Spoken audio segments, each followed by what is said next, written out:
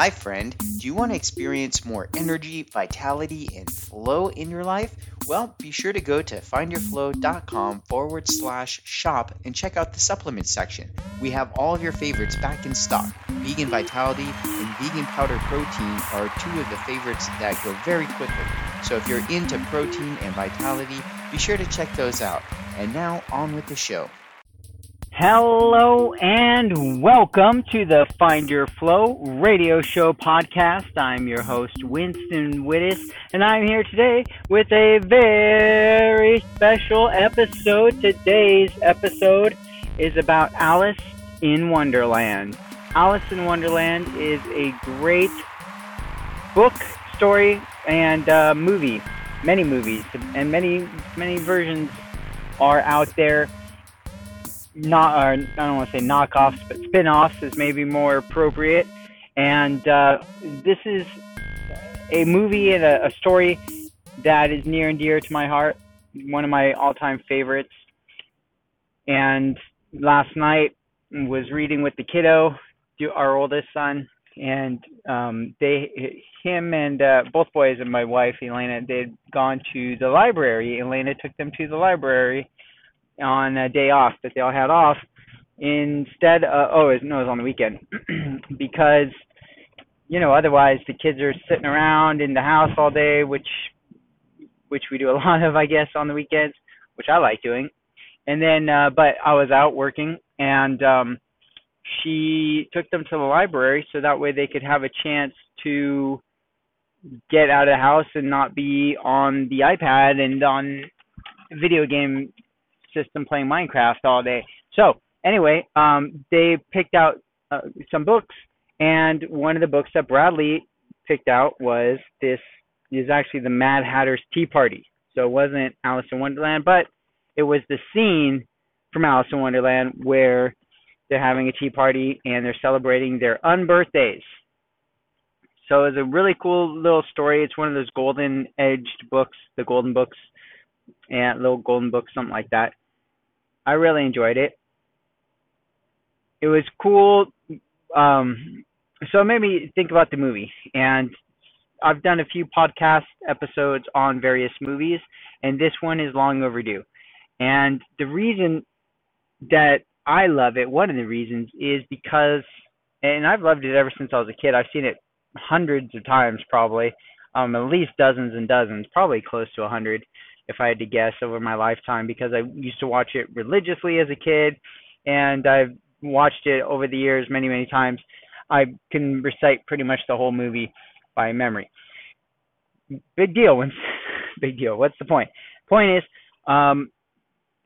what things are cool about this movie? Well, there's a bunch of cool things about this movie. And when I'm talking about the movie, I'm talking about the Disney movie. I realize also that there are other movies, and there's Alice Through the Looking Glass, and there are been made for TV versions that are also really cool.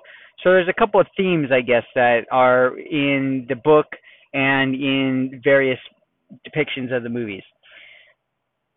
First, I think just the fact that it's Wonderland and that it is so, and there's so much nonsense, I think is really cool. Because the whole thing is, if you'll recall, Alice and her cat Dinah are out in the meadow or wherever with her older sister or her nanny, who is reading this book to her, or no, math, or it's like homework, right? And she's not wanting to do it. She's not wanting to pay attention, right? She's kind of just daydreaming and, kind of goofing off a little. And she gets in trouble, right? And she's like, well, if this was up to me, I wouldn't be doing any of this stuff. I wouldn't be wasting my time. She starts daydreaming. And next thing she knows, this white rabbit runs by wearing a waistcoat and a watch. And she is very curious. So she follows the rabbit. And then the rabbit goes down the rabbit hole. And she knows that she probably should not go down that rabbit hole, and yet she does anyway. Why? Because she's curious. And then she falls down the rabbit hole. And what happens? Well, it's all crazy down the rabbit hole. Now, I'm going to go off on a crazy tangent because this particular piece of the movie is pretty fascinating, I think. One, it's just cool and trippy, and I like cool and trippy things. Even as a kid, I liked cool and trippy things. And also because I like other way cool, trippy things, conspiracy theories and whatnot, just largely for entertainment purposes.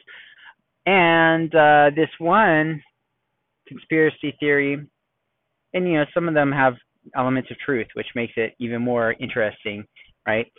So one of them is about this program, secret government program called MK Ultra, and that program supposedly was about mind control, like think Manchurian Candidate type mind control, where the person may or may not realize that they're doing these things, that they've been programmed to do certain things.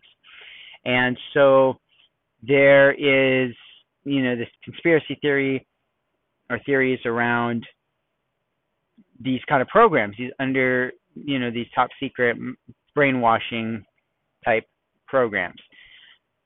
So there is one piece of one of these conspiracy theories that gets into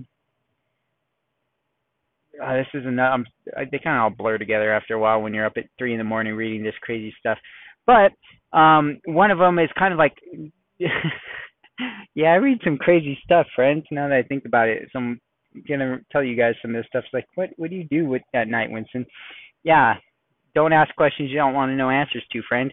So there's conspiracy theories around, these things that they've done with like child stars, kids in Hollywood, right? And being able to brainwash them in a sense and use, exploit them in horrible ways. So it's not happy stuff. And there's this something I read somewhere that was talking about these people that are allegedly part of a super secret sect, like Illuminati or Satanist sects or whatever, and they use brainwashing to brainwash people to get them to, do their bidding and or to be sex slaves or whatever, be able to take advantage of people in certain ways. And there was this one conspiracy that Walt Disney was involved with this at some level, and even if he wasn't, that his movies somehow were in some way tied into this. And so that of course caught my attention. I got to check out this. And one of the movies that was brought into the mix was Alice in Wonderland, and they were talking about it as a way of using it to get into the kids' minds and be able to plant subconscious suggestions. Now, this sounds like pure science fiction and pure conspiracy theory. And again, it was, right? That's what I was looking at, conspiracy theories. And yet, I know from my own experience and practices and whatnot that some of this is based somewhat on truth, right? There's elements of it that can be true. Is programming of the subconscious mind possible and a real thing? Yes, it absolutely is. Can you program somebody else's mind without them knowing it? Kind of. I believe that you kind of can. I believe that you can, to varying degrees, depending on a number of factors. And have people done this in the past? Or have people spent money and time and energy to be able to do that? Yeah, I would have to assume that people do and have, and that at some levels probably the government, for reasons of security and or offense, have looked into this kind of thing. I would have to assume that they have, right? Because I would hope they have, because I'm sure other countries are trying to use it against us at some point, or have at some point, and so ideally we would also be trying to figure this stuff out. So Alice in Wonderland, when I read that, I started, the first scene that jumped into my mind was this going down the rabbit hole. And I did a previous episode on going down the rabbit hole podcast. I don't have any recollection of what I spoke about, but but I do remember choosing a cool picture, and it was that scene right before Alice jumps down or climbs down the rabbit hole. And for me, if I were to try to use that for unconscious programming or even just going into a trance for myself, and why am I so into trances? Well, I believe they're very similar to flow states. There's a lot of overlap. And so getting into trance can be quite a useful thing. And it's something that I've personally used on myself many, many years for self-hypnosis and reprogramming my belief systems to improve my life. Okay. So this idea that this movie could somehow be used to help someone get into a trance state, I found that fascinating, because the mind works in symbols. It's the subconscious mind, the unconscious mind works in symbols. And it works in things that are not always linear. It works in ways that don't exactly always make sense to the conscious mind. The conscious mind is bound to this two-dimensional time, right? This linear concept of time. Pretty much most people, I believe, operate on this kind of linear timeline, right? Like, oh, yesterday was yesterday, tomorrow will be tomorrow, today is today, it's, 2 o'clock, and in a minute it'll be a 2:01, and after that it'll be 2:02, etc., right? That's kind of the dimension that most of us probably operate in most of the time. The unconscious mind, however, is not bound by those kind of restrictions. And so if you are the kind of person that remembers your dreams, nighttime dreams that is, then you may have noticed that I'm not all there myself. Sorry, I have to throw in the random Alice in Wonderland quotes as they come through. That was the Cheshire Cat. But you may have noticed that these dreams do not always make sense. They might be random. They might be jumbled. They might have weird things happening that don't make any darn sense. Why? Well, because your unconscious mind speaks in a different language. And if you don't know that, then it might seem like, what the heck? These dreams are just random. They don't make sense. Whatever. But if you knew that they do make sense at some level, it's just maybe a different dialect or a different way of communicating that might give you the insight you need to start translating the meaning of some of your dreams. So, for instance, let's say that, let's put myself on the spot with some example. Okay, so I have had dreams.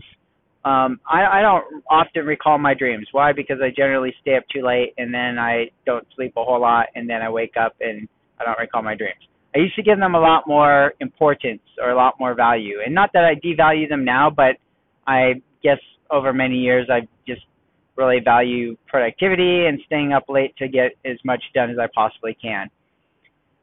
But the nights I do have dreams, some of the dreams that stick out for me are related to waves, like water dreams. Like I'm out in the ocean and there are some huge waves outside, like big waves outside.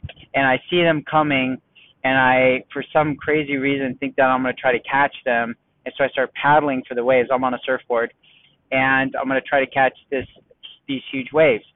And I almost never do for one reason or another. Either it's too big and too fast and I can't drop into it, or, I kind of like end up on shore and then it's breaking and I'm inside. So, but fortunately, I except with the exception of one time, never seem to get caught in the undertow or, crushed by these waves or anything bad. But it's more like, man, it's right there. It's so close. I can almost catch it, but then I don't. Right? And so what might symbology be of that? Well, something bigger than me, something that is outside my control that I can kind of jive with, but kind of also can't. Like my timing's not off, right? What is that for me? Well, I might interpret that as the find your flow movement. That's one big interpretation for me, I think, whereas I feel like this big, huge thing that's forming and shaping that I'm kind of interacting with. I'm like a part of it in a sense, right? I've got this website I've been building and the book series and the podcast and the social media and all these things I've been working on for years and years and years, and 18 years to be exact. And then, but also I know it's not about me and it's not about what I think it is. It is what it is. And it's going to continue to evolve and shape itself. And I'm just kind of trying to ride that wave, right? I'm trying to be in the position that when it takes off and it really catches on in the main consciousness, the mainstream consciousness, that I will be positioned to catch that wave and ride it. And it's a big wave. It's like a tidal wave. It's so big. It's not just some wave generated by, wind swell or just regular lunar cycles or whatever. This is like big, massive change, sea change, as it might be called.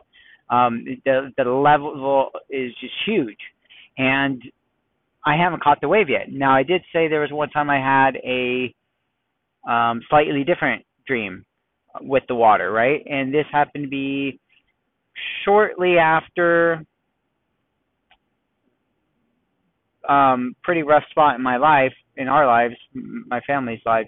And it was basically a year of really horribleness.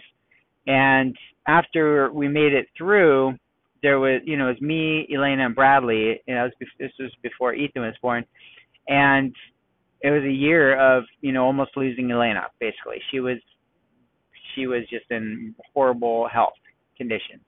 And it was me and Bradley, and I was trying to keep him healthy and going and to school and safe and also trying to keep my wife alive, right? And it was chaotic and, very challenging.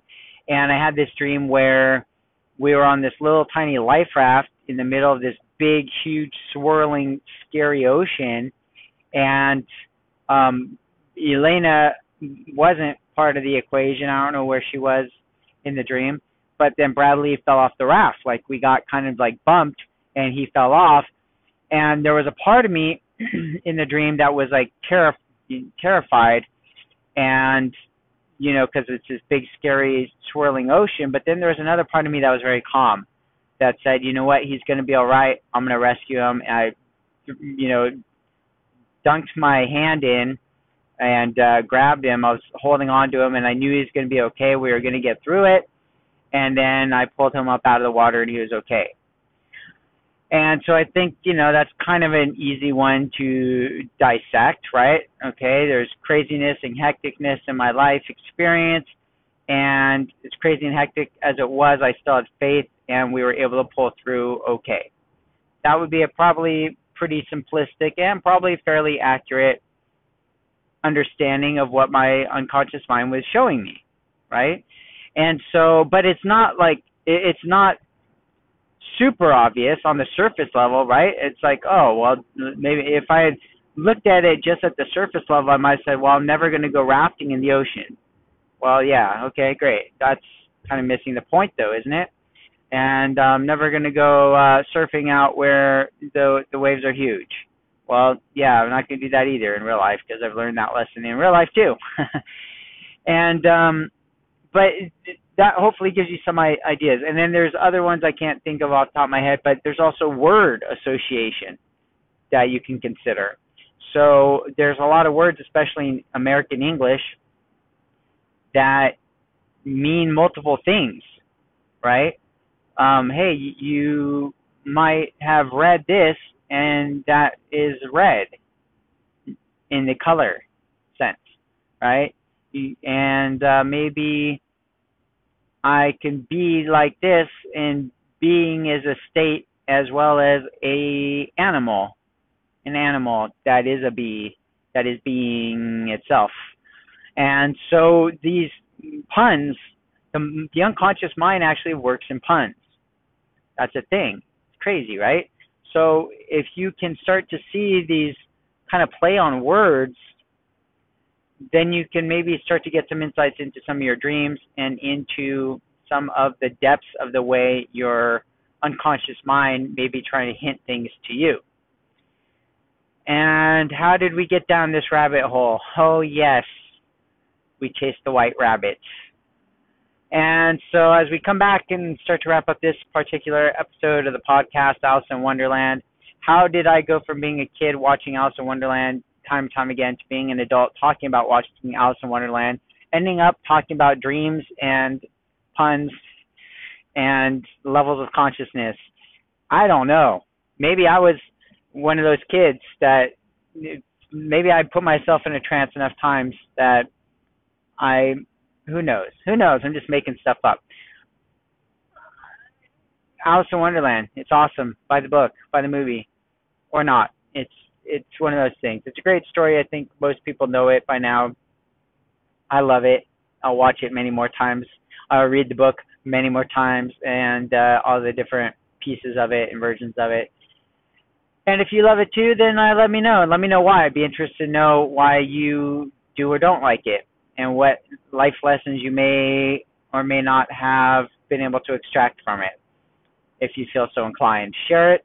Send it to me, info@findyourflow.com, or on social media, facebook.com/findyourflow.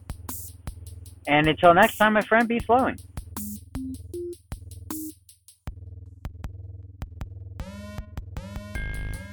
Hi, friend. Winston here. Thank you for listening to the Find Your Flow podcast. I really appreciate you spending time here. So I want to hook you up with some free stuff from the Find Your Flow shop and some awesome discounts. So go ahead over to findyourflow.com/podcast VIP. That's podcast VIP, as in very important person, as you are to me, for being a subscriber to the podcast on your favorite listening stations such as iTunes or Spotify or whatever. And I appreciate you so much for listening. Go there, put in your name and email address, findyourflow.com/podcast VIP, and I will send you some cool stuff. Thank you again, friend, for listening. Take care, and back to the show.